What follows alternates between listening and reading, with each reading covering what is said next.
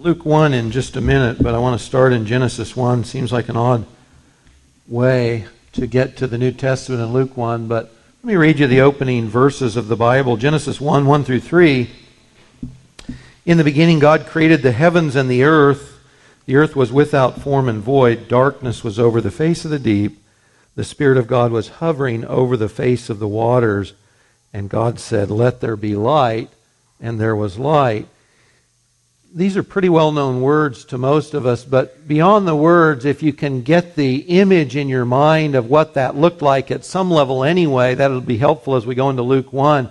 So you've got this initial creation, and there's this darkness, and over it the Spirit of God is hovering, somewhat hen-like, hovering over this dark area, and then God says, let there be light, introduces light into the darkness after there's this hovering, overshadowing presence of God there. With that as a backdrop and keeping that image, whatever that looks like in your own mind, let me refer to the New Testament and the way the New Testament opens in each of the Gospels.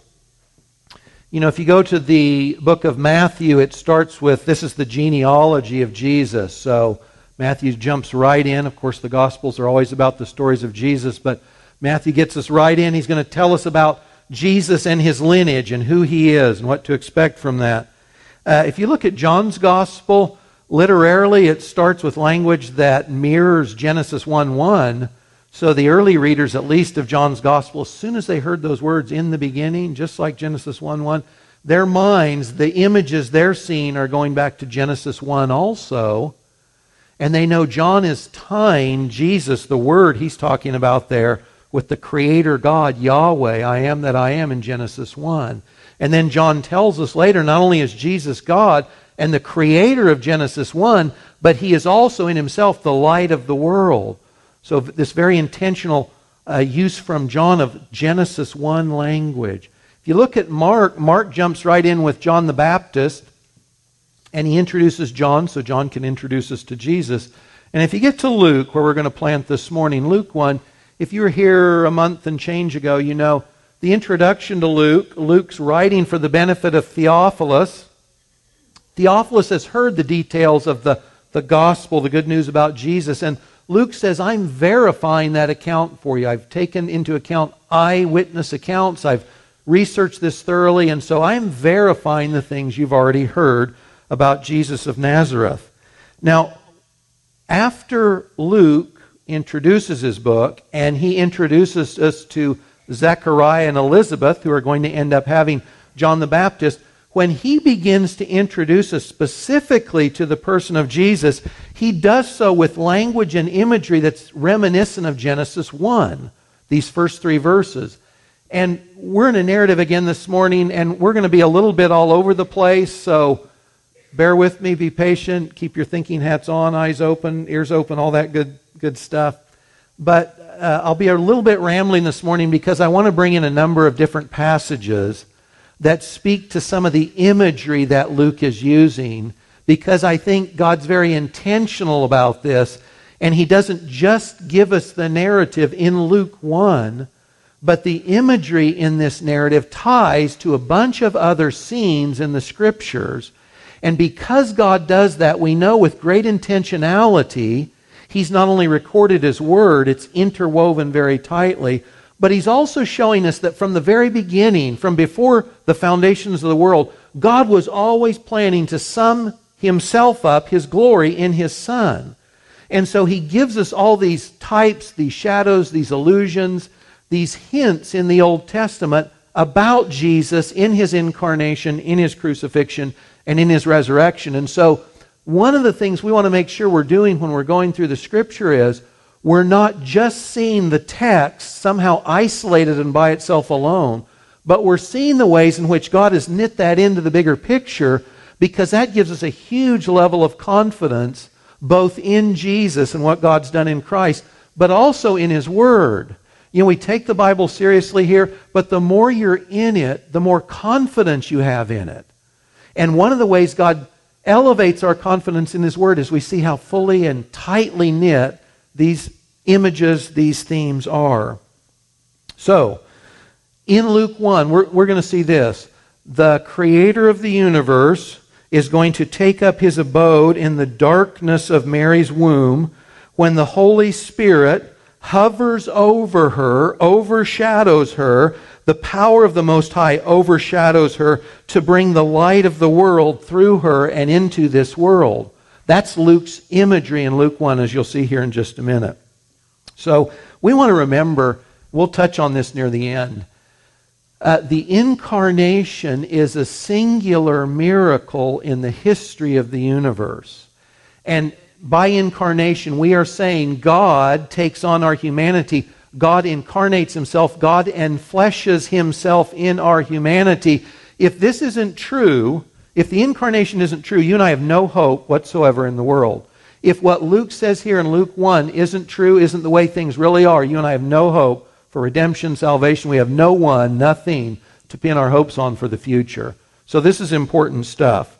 The incarnation, no less than the crucifixion, no less than the resurrection, is part of God's eternal plan. And we need to take as seriously as God did the things he records here through Luke this morning. So, like the other narrative sections we've already taken in Luke, as I said, we'll ramble a little bit. And you know, when we pick up here in verse 26, we'll be in Luke 1, 26 through, I believe it's 38. The angel Gabriel has already come to old Zechariah there in the temple when he went into the holy place to offer the incense there. And God spoke to him there and said, you and your wife, Elizabeth, are going to have a child. You're to name him John. And Zechariah went home unable to speak. We're picking up here at verse 26. So in the 6th month, this is 6 months from the time of Gabriel's announcement to Zechariah, the angel Gabriel was sent from God to a city of Galilee named Nazareth, to a virgin betrothed to a man whose name was Joseph of the house of David, and the virgin's name was Mary. The term virgin there is the Greek Parthenon, and Luke doesn't specifically draw our attention to this, but Matthew does.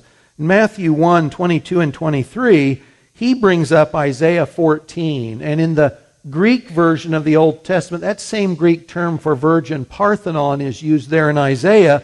So Matthew lets us know this is what God was talking about in Isaiah 7:14, the incarnation, the birth of Jesus, when he said, the virgin, the Parthenon, will conceive and bear a son, and you shall call his name Emmanuel, God is with us.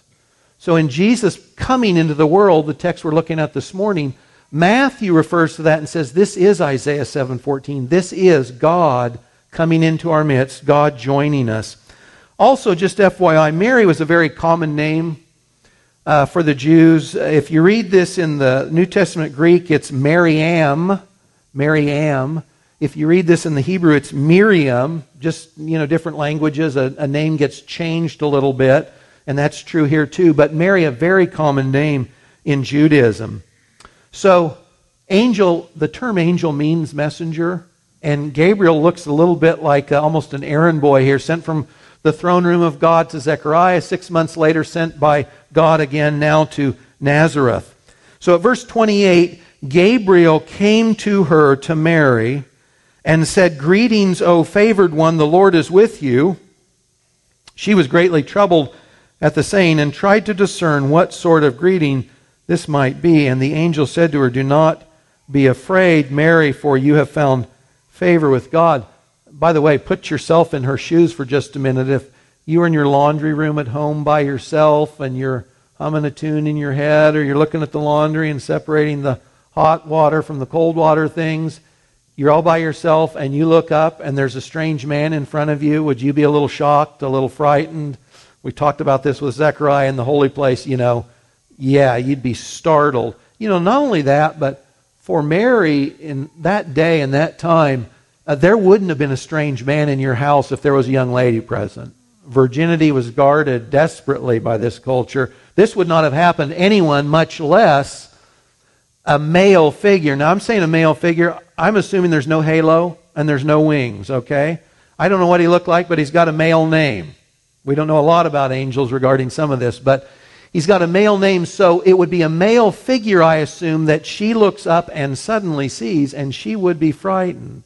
Now, I assume his appearance is a little different. She knows this isn't just any man, just like Zechariah did in the temple as well. And he says, favored one, don't be afraid. Gabriel informs her that God is with her, and she has found favor with God. You have found favor with God.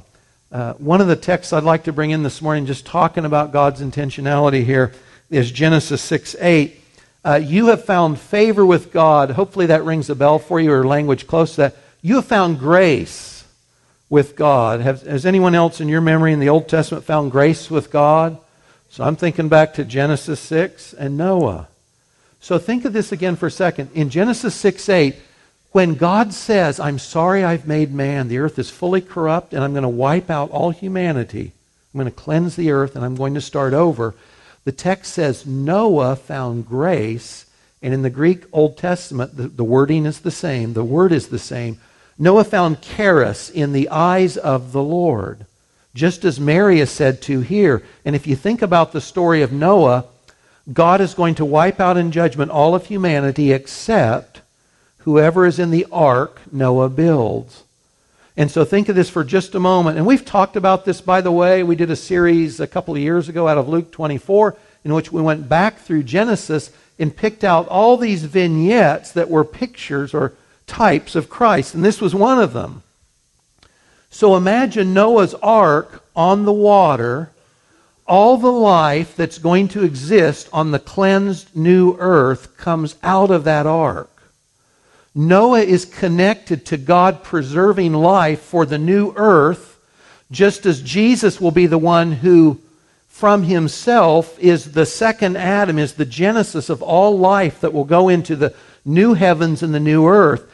And as the ark sits on the waters of God's judgment, within that ark is all the life that's going to come out. And you've got very similar imagery here. And the phrase, Mary found grace in God's eyes, takes us back to Noah and reminds us this language is similar, and so is this theme of salvation and deliverance through a specific person that found grace in God's eyes. Think of the dark interior of Noah's ark. You know, there were only clear story windows at the top, so it would have been dark, and it would have been warm. Sounds fairly womb-like to me. And out of it will be delivered all the life that comes onto the cleansed earth. So, this goes back to what I said earlier. When we're reading the Bible, a group of us are finishing a Bible survey through the last year, and it is just fascinating if you bring a little intentionality, especially through the Old Testament, and just say, how often do I see Christ in these texts? God's intentional that He is summing up all of His works in Christ, and you'll see that, and you'll see the way He weaves that together in the Old Testament text especially. Then it's fulfilled in the New. So Gabriel addresses her. She's shocked. He says, don't be afraid. You found grace in God's eyes. Verse 31, behold, you'll conceive in your womb and bear a son, and you shall call his name Jesus. So Mary, you're going to conceive in your womb. You'll have a son. You're to call his name Jesus. You remember, this is the same thing in Zechariah's case. God said through the angel to Zechariah, you're going to have a son, and you're to call his name John. Now, we said there, when a person names, they're the one in authority. So though God gives this baby John to Zechariah and Elizabeth, God says uniquely, this child is mine. I'm naming him. He belongs to me. He's for my special purposes. Well, that same thing happens here. So Gabriel says, you're going to have a son, but you're not choosing his name. God the Father has already chosen his name. God the Father says, uniquely, this one is mine for my purposes. And I've given him the name. And the name, of course, Jesus, sort of anglicized transliteration of the Greek. So in the Greek, it'd be something more like Yesu. And so that means Yahweh, or God saves, or God is salvation. And that comes from the Hebrew Yehoshua, which means God saves. When we say God here, God's proper name, Yahweh, what we say Yahweh, but it means I am that I am, the eternally existent one. So God says through Gabriel, you're to name this child the eternally existent one saves. So in Jesus, whether you're thinking of Isaiah 7, God is now with us. That was true. And Yahweh is here to save us in the Son that Mary will have. Very important, the name. By the way, too, Isaiah 7, you're to call his name Emmanuel, but you called his name Jesus. Is that a problem? Could Jesus have more than one name? In Isaiah, is Jesus called by more than one name? He sure is, so that's not a problem. Verse 32, he will be great and will be called the Son of the Most High. And the Lord God will give to him the throne of his father David. He will reign over the house of Jacob forever, and his kingdom there will be no end. If you've got your Bible, if you want to for a minute, you can flip back to Genesis 14. I just want to follow up on this term, the Most High.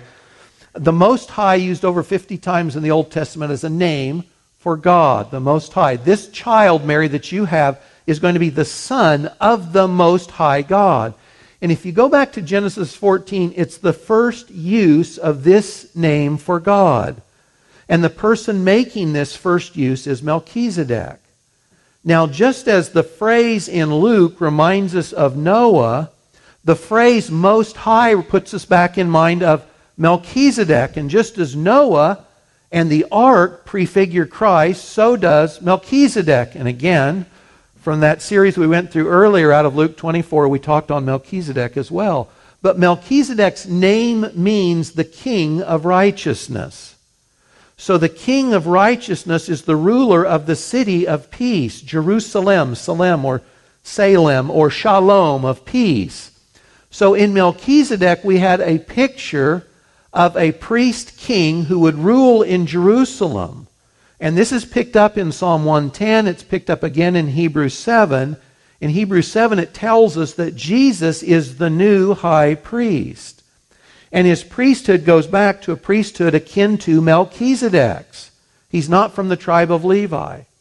He's from Judah. So Hebrews tells us if there's a new priesthood, there must be a new covenant. Our group just happened to look at this last week in our Bible survey class. So he is the Son of the Most High God. His name in this title goes back to Melchizedek, and Melchizedek is another picture, another foreshadowing of what God would eventually do in God the Son, in the incarnation, who would ultimately become the priest and king, and also, not in this text, but would also be the prophet that would fulfill all other priests, all other kings, all other prophets. So God again is summing up all things in his Son.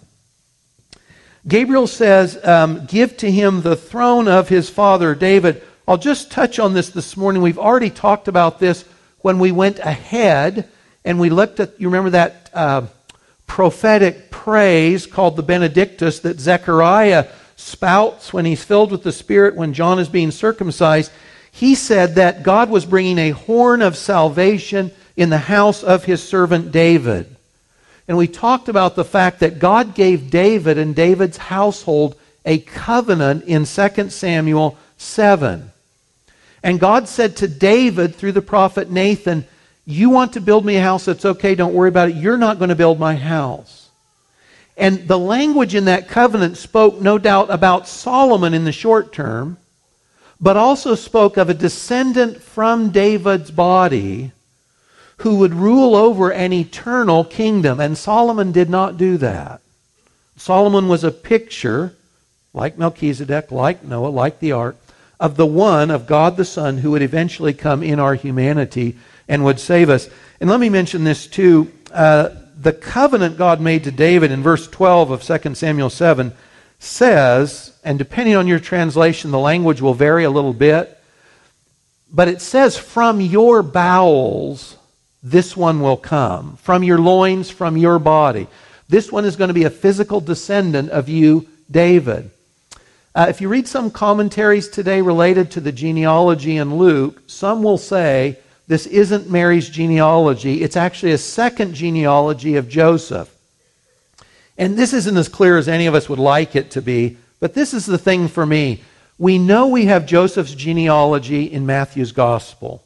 And Matthew's Gospel shows Jesus has right to be the Messiah, the King of Israel, through his father's line. And he's adopted by Joseph, so he has the full rights of heir and sonship through Joseph, and therefore the claim to the messianic title and throne. But God promised David that the Messiah would come, 2 Samuel 7, from his own body, and Joseph cannot contribute anything to the promise that Messiah comes from his body. Joseph is not the parent. He's not the father. So the promise to David that the Messiah would come from his own body has to be through Mary.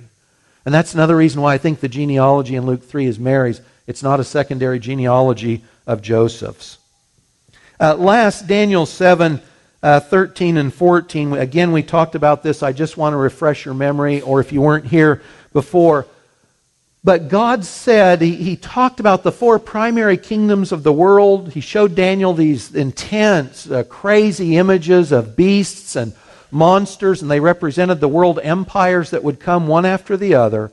But the fifth empire that would come up would be instituted because it said one like a son of man would go up to the Ancient of Days.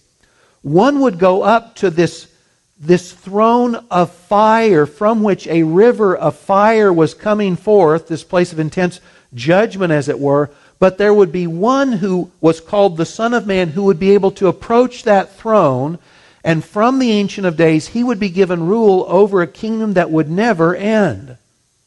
And we're seeing that promise referenced here as well, that we have to have a king adequate to go to that fiery throne and accept this eternal kingdom which will never end.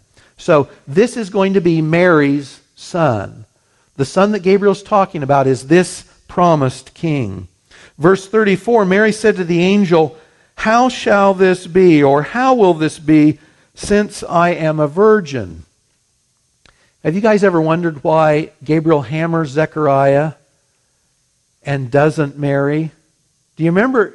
Zechariah's language is almost identical to Mary's, right? When Gabriel says to Zechariah, "You and Elizabeth will have a son," he says, "How will I know this thing's going to happen?" He's inferring, I'm old, she's old, we've been there, we've tried this, and it's not happened. And Gabriel reproves him. And he says to Zechariah, "You were actually asking for an attesting miracle that my words would be true, but I've come from the throne room of God. I am one who stands in God's presence. I can't lie. I couldn't lie if I wanted to. This thing will happen, and the sign you've wanted isn't going to be one you'd like, because the sign is going to be you won't be able to talk until the promise is fulfilled and John is delivered." Now, Mary's language, very similar, but goes to a different issue. Mary clearly believes the promise. She doesn't disbelieve his word. She simply knows biology, and she's saying, "How will this occur?" Her statement here reflects, "I'm a virgin, and what you're saying can't happen through the normal channels." She's already betrothed to Joseph. In Jewish culture at the time, betrothal was as legally binding as a marriage, but the marriage was not yet consummated. So if you think of all the miracle babies before, even think of Zechariah and Elizabeth, the miracle was that God gave conception to a couple that otherwise could not bear. But Mary's saying, never had sex. It seems you're inferring a child with a person who's never had sex, biologically impossible. So how will it occur? Not if it will occur, but how will this thing be? Now, I'm so glad she asked that question, aren't you? Because that elicits verse 35. How will this thing be? And this is where Luke gets into this language very reminiscent of Genesis 1 and some other texts, as you'll see here in just a second. So Gabriel answered her, "The Holy Spirit will come upon you. The power of the Most High will overshadow you. Therefore, the child to be born will be called Holy, the Son of God." So again, just in your mind's eye, what does this image look like? So here's Mary. The Holy Spirit will come over you. And the shadow of the Most High, the power of the Most High will overshadow you. That's Genesis 1 language. And that's how this conception is going to occur. He'll be holy. He's called the Son of God. Hovering, overshadowing presence of God introduces the light of the world into the darkness of Mary's womb, as it were. Gabriel says there's no natural paternity, there's no human father. Mary is bearing Yahweh's Son. So this imagery, it's rich, and we're going to look at a couple of examples here. We could say for a time, couldn't we? For a time period, Mary becomes like the Ark of the Covenant, doesn't she? God inhabits her. She carries God within her. Or Mary becomes like the tabernacle in the Old Testament, or like the temple in Jesus' own day, because God resides in the person of Jesus from the point of conception to the point of delivery. Mary is the house of God. She is the dwelling place of God. So you've got this imagery of the hovering, overshadowing presence of God taking up residence in a temporary house. So keep that in mind while we look at Exodus 40, verses 34 and 35. This is the very end of the account of Exodus. And Moses has done everything God told him to do, to build these articles, these golden articles, to put the tent together, the tabernacle, the walls that would go around it, the altar. All this stuff is done. And when it's done, verse 34, the cloud, and the cloud here is the presence of God, the glorious presence of God. The cloud covered the tent of meeting, and the glory of the Lord filled the tabernacle. And Moses was not able to enter the tent of meeting because the cloud settled on it, and the glory of the Lord filled the tabernacle. So here's this imagery. The cloud of God's presence is overshadowing the tabernacle, the tent Moses just put up, and then enters that tent and takes up his abode there. And that was his presence through the wilderness wandering, and then into the Davidic period and up to the New Testament, or up to the the temple under Solomon. In fact, if you look at Solomon's dedication of the temple, the language is again very similar, that the glory of God is over the new temple and then comes and inhabits the temple. It's the same imagery. God overshadowing and then filling. Taking that same thought, this overshadowing presence of God, David Lyle Jeffrey says, thus the divine presence in the Holy of Holies, which Zacharias did not himself encounter. Zacharias was in the temple of God, but he wasn't in the Holy of Holies. He didn't see the cloud of God's glory in the temple. Did not himself encounter, is here made to overshadow and inhabit as tabernacle the person and womb of the Virgin. We'll talk a little bit about Mary's status near the end, but for a time it's not inaccurate to say Mary is a kind of ark, a kind of temple, because she houses within her body, as it were, God himself in the person of the Son. Now, lest we give Mary too much credit, let me ask you this now. Who is the ark of God today, or who is the temple of God today? We are. The church is the temple of God. That's Paul's language.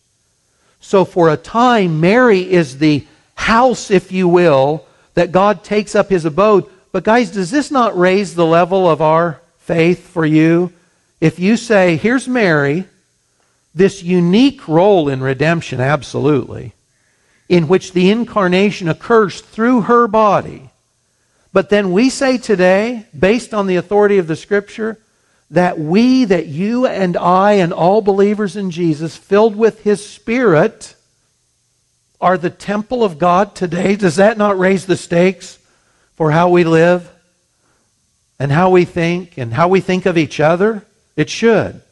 So a unique privilege for Mary on one hand, but as members of the body of Christ today, you and I are called to this same imagery for ourselves. We are part of the temple of God. We comprise the temple of God that God by his Spirit dwells in today.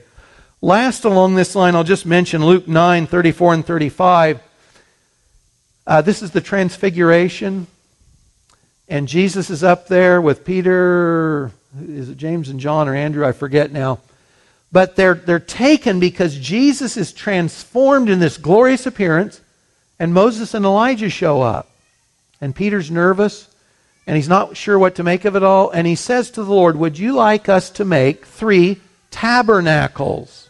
One for you, one for Moses, and one for Elijah. Now Peter's confused, and that's okay. But when he asks that question, it's as if Jesus is on par with Moses and Elijah. And it's at this point that the text says, a cloud overshadows the mountain. And a voice speaks from the cloud, "This is my beloved Son, in whom I'm well pleased. Listen to him." And when their eyes are opened, it says all they see is Jesus. The cloud overshadows, and the only element left that's of any note or importance is the person of Jesus. Moses and Elijah were always meant, the periods, the epochs they represent, or the scripture that they wrote, were always meant to point to Christ. That's the thing. We're always meant to see Jesus out of the Old Testament. You see the Trinity here, right, in this verse. The Spirit is going to be over you. The power of the Most High, the Father, will overshadow you. And the Son will be conceived in you. The Father, the Son, and the Spirit. And then when Jesus gets baptized later in Luke 3, you see the Father speaking from heaven, "This is my Son." You see the Spirit descending as a dove on the Son. So the imagery is really rich. God wants us to fix this in our mind. By the way, one of the things you can do when you read your Bible, if you don't see it in your mind, it may be dull. If you can use your imagination, I don't mean this in a negative sense. If you can make it your own, it's vivid and it's alive. And you see things that you don't see otherwise. If you just read a dead text, if you just read commands, you'll miss so much of what God wants for us. He wants to engage all of us as we take in His Word. And as Mark said earlier, it's not just so we can be fascinated, which, if you like literature, the Bible's as good as it gets. It gets no better. The intentionality and the way everything is woven, it's the best literature in the world, right? But if that's all it is, we're missing out. We're supposed to respond to God in obedience as well. Just mention, we do not know when this moment of conception occurred, which is fine. If I don't know when your child is conceived, I'm good with that. And we don't know when Jesus was conceived, because the language is future tense when Gabriel speaks.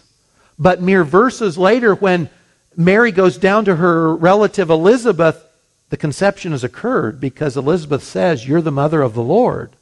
So I don't know when in that time period, short order, maybe days or a week or not very long, somewhere in there the conception occurs. Future tense when Gabriel speaks, past tense when she sees Elizabeth. Let me just hang too for verse 35 for just a minute. On this verse, uniquely so, a little different, maybe we could say that, than many other passages of Scripture, on the integrity, the veracity, the truthfulness of this verse rests your hope and mine for salvation, for a future, for a hope, for eternity. Whatever hope Christians have, it rests on verse 35 here in Luke. If what Gabriel says is true, we have someone who really can save us from our sin. If what he says is true. If Mary's son is without a human father, if the Most High is Jesus' Father, we have someone who can save us from our sin. If this is true, we have the promise of the sun rising on a new day, ushering in an eternal period of righteousness. Do you remember Malachi 4 was referenced earlier when we looked at John? We have that hope that the Son of Righteousness will rise with healing in His wings. We've got that hope if what Gabriel says to Mary is true. We have the possibility of participation in an eternal kingdom as co-rulers with the head of a new race of humanity, if what is said here is true. If you think too, one more reference, you remember Adam in the creation account is laid down on the ground in this deep sleep. His side is wounded, a rib is removed from his own side, from his wounded side, from the rib, Eve is formed, and Eve becomes Adam's co-ruler of this lush garden world God has put them in. And Jesus, if this is true, if the incarnation is true, in His death is laid down in the sleep of death. His side is wounded by the soldier's spear. And out of that wounded side, out of that atoning sacrifice, Jesus' bride, the new Eve for the new Adam, is brought forth to co-rule with Him His eternal kingdom. You've got the same thing echoed again, foreshadowed in Genesis 1, 2, and 3, and fulfilled in Jesus if what Luke says here is true. If Gabriel's words are true, we have a sacrifice adequate to take away sins. We have the Son of Man who can stand before the fiery throne and withstand the absolute perfect judgment of God and receive that eternal kingdom. Now, if Gabriel's words are not true, if this is not the virgin birth, and depending on who you read or who you listen to today, Jesus is many things to many people. And to many people, Jesus is not God the Son. There is no incarnation. Jesus was another man. He was another prophet. He had a human father. If what Gabriel says to Mary is not true, you and I have no hope of salvation. There's no hope for an atoning sacrifice. There's no hope of an eternal future in God's presence. Because this is the thing. For you and I to have a Savior, for substitutionary atonement, for someone to take my place and yours to cover our sins, two things need to occur. One, that person would have to come from our own number. To be our representative, he would need to be one of us. That, if Gabriel's words are true, that's good because he comes through Mary. He's one of us. But the other side of that is he has to come from us, but he cannot share our sin. If he's from us, but he shares our sin, then when he dies, he dies. He dies for his own sin. This verse 35 in Luke 1, if it's not true, you and I have absolutely no hope. No different than Paul's words in 1 Corinthians 15 about the resurrection. If the resurrection hasn't occurred, Paul says of all men we are most to be pitied because we're believing a lie. We're basing our lives and the foundation of our lives on a lie. But that's true of the incarnation as well. I knew a guy years ago, decades ago, who was intrigued by the Scriptures, who sort of wanted to investigate the claims of the gospel, Jesus, and the place he wanted to hang his hat was on the incarnation because he got it. He said, if there really has been a human born on the earth that has no human father, I think the rest of it is true. And I don't know if he ever came to grips with that or not. But he understood. That is what hangs. That's what is at peril here. If what Gabriel says is not true, you and I have no hope whatsoever. If Jesus isn't the Son of the Most High, we've got no hope. But he is, by the way. We're saying if propositionally, but he is. Okay. Mary doesn't ask for a sign, but Zechariah gives her something to give additional confidence in his word. Because he tells her, verse 36, your relative Elizabeth in her old age has also conceived a son, and this is the 6th month with her who was called barren, for nothing will be impossible with God. So no one else, Mary doesn't know this. She lives up in the north, Elizabeth's down in the south. She doesn't know this. So Gabriel says, hey, your old relative Elizabeth who never could have kids, well, she's pregnant. And it's God's doing, because with God nothing is impossible. Let me mention in the births of John and Jesus, both of these are human impossibilities because Elizabeth was barren, couldn't have kids, and now is past the age of having children. And yet God gives the birth of John supernaturally. God empowers, if you will, normal conception through a man and a woman, a husband and a wife. But it couldn't have happened without God's intervention. And in Jesus' birth, you've got a biological impossibility. You don't have a human father. You can't have birth. You can't have conception. But Gabriel says, for nothing is impossible with God. I always have more to say than I have time. But I'll mention Genesis 18. If you remember in Genesis 18, Yahweh visits Abram and Sarah. Yahweh with 2 angels. Maybe Gabriel's one of them.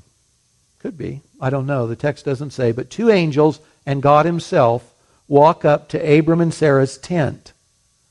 And while they're there, and the text is very clear that it's Yahweh, that it's the eternally existent I am God. And we call these theophanies. That means God shows up in a temporary visage or a temporary form. He looked like a man. But Abram knows this is more than a man. And the angels are the ones who go to Sodom and Gomorrah. But Yahweh says to Abram, with Sarah listening in the tent, within the next calendar year, Sarah will give birth to a son.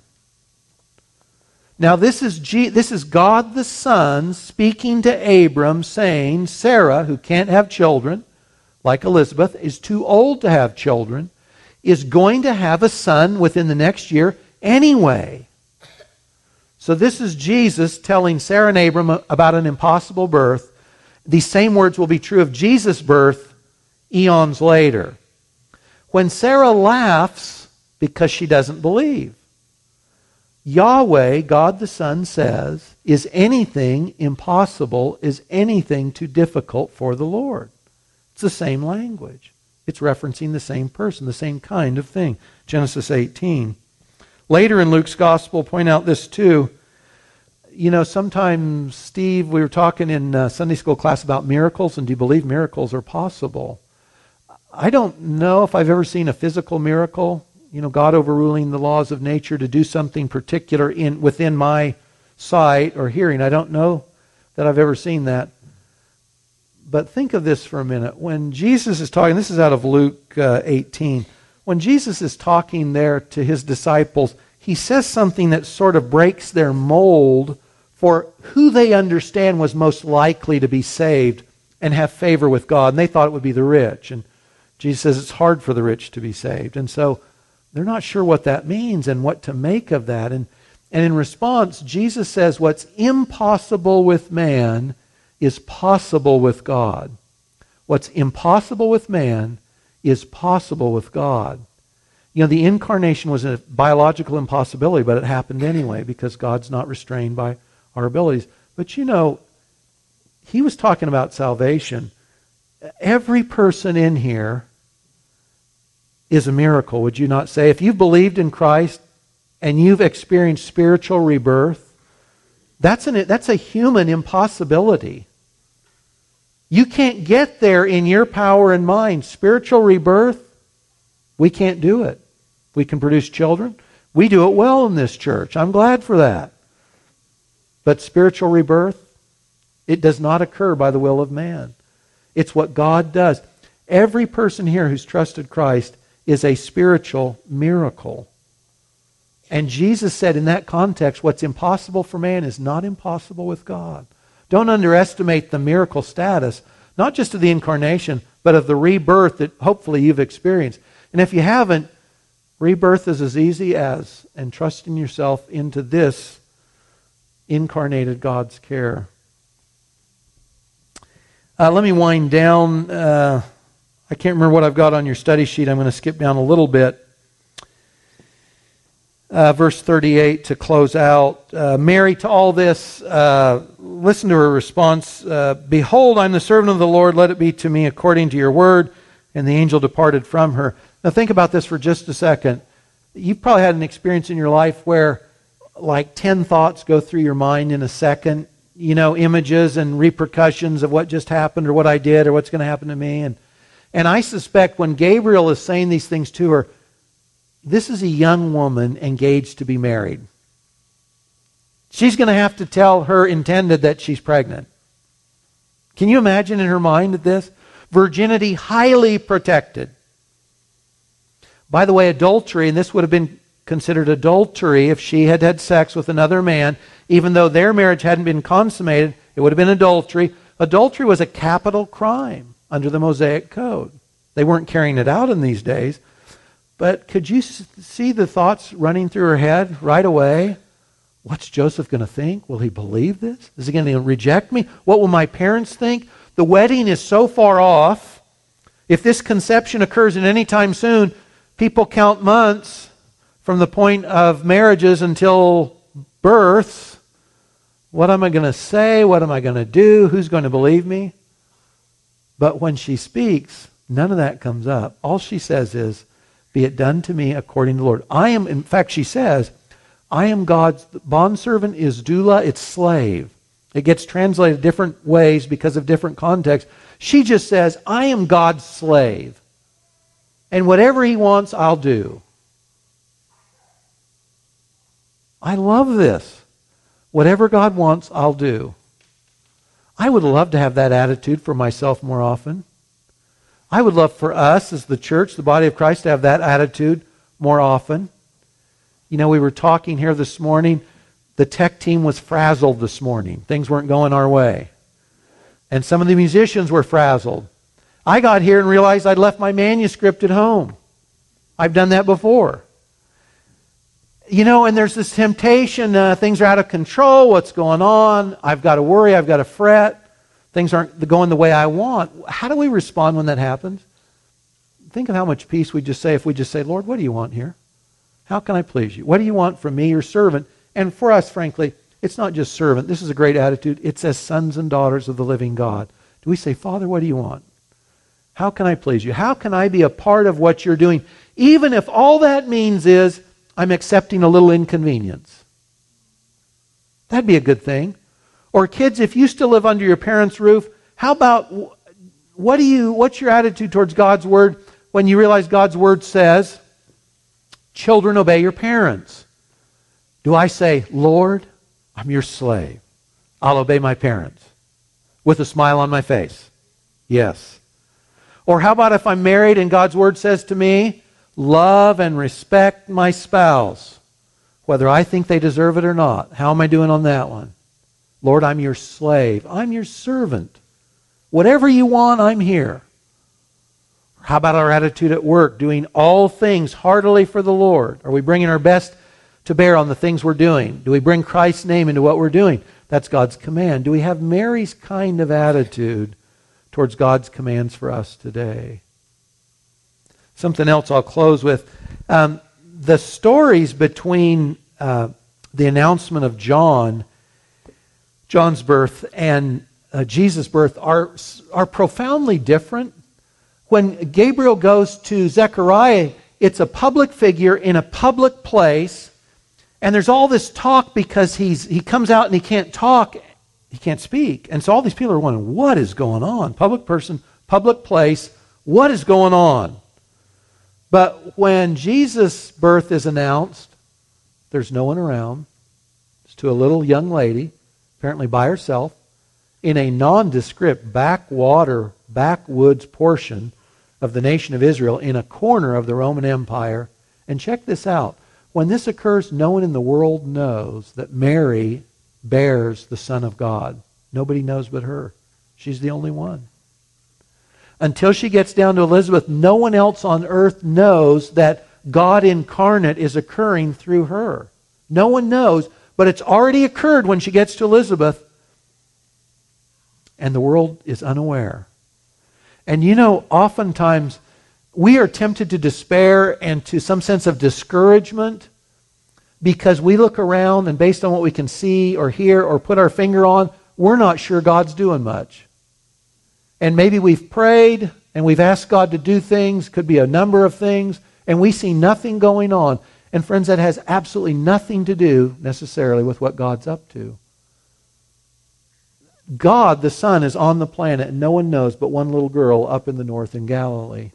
But it's already happened. He's here. And God is often at work in your life and mine, and in the lives of others around us that we're praying for and have godly hopes for, family and friends, and we're simply not aware of it yet. That's okay. At the end of the day, we want to say with Mary, Lord, I'm here for you. What do you want? Let's pray. Father, thank you so much that your word is true and that you have fashioned your word so intricately, so finely, that wherever we turn, if we have eyes to see, we see your Son Jesus. And just as the disciples, Lord, on that Mount of Transfiguration, opened their eyes, they didn't see Moses, they didn't see Elijah, they saw your Son Jesus. Lord, would you help us to see him more fully? And Lord, would you inculcate in each one of us more of Mary's demeanor and attitude of we are your bondservant. Lord, thanks that we don't need to worship a human being for the ways you choose to use them. Lord, thanks that your church today, the body of Christ, is the temple of God on the earth, and that you inhabit us today. Lord, would you inhabit our praises now and help us to give you with overflowing hearts the praise due your name. Amen.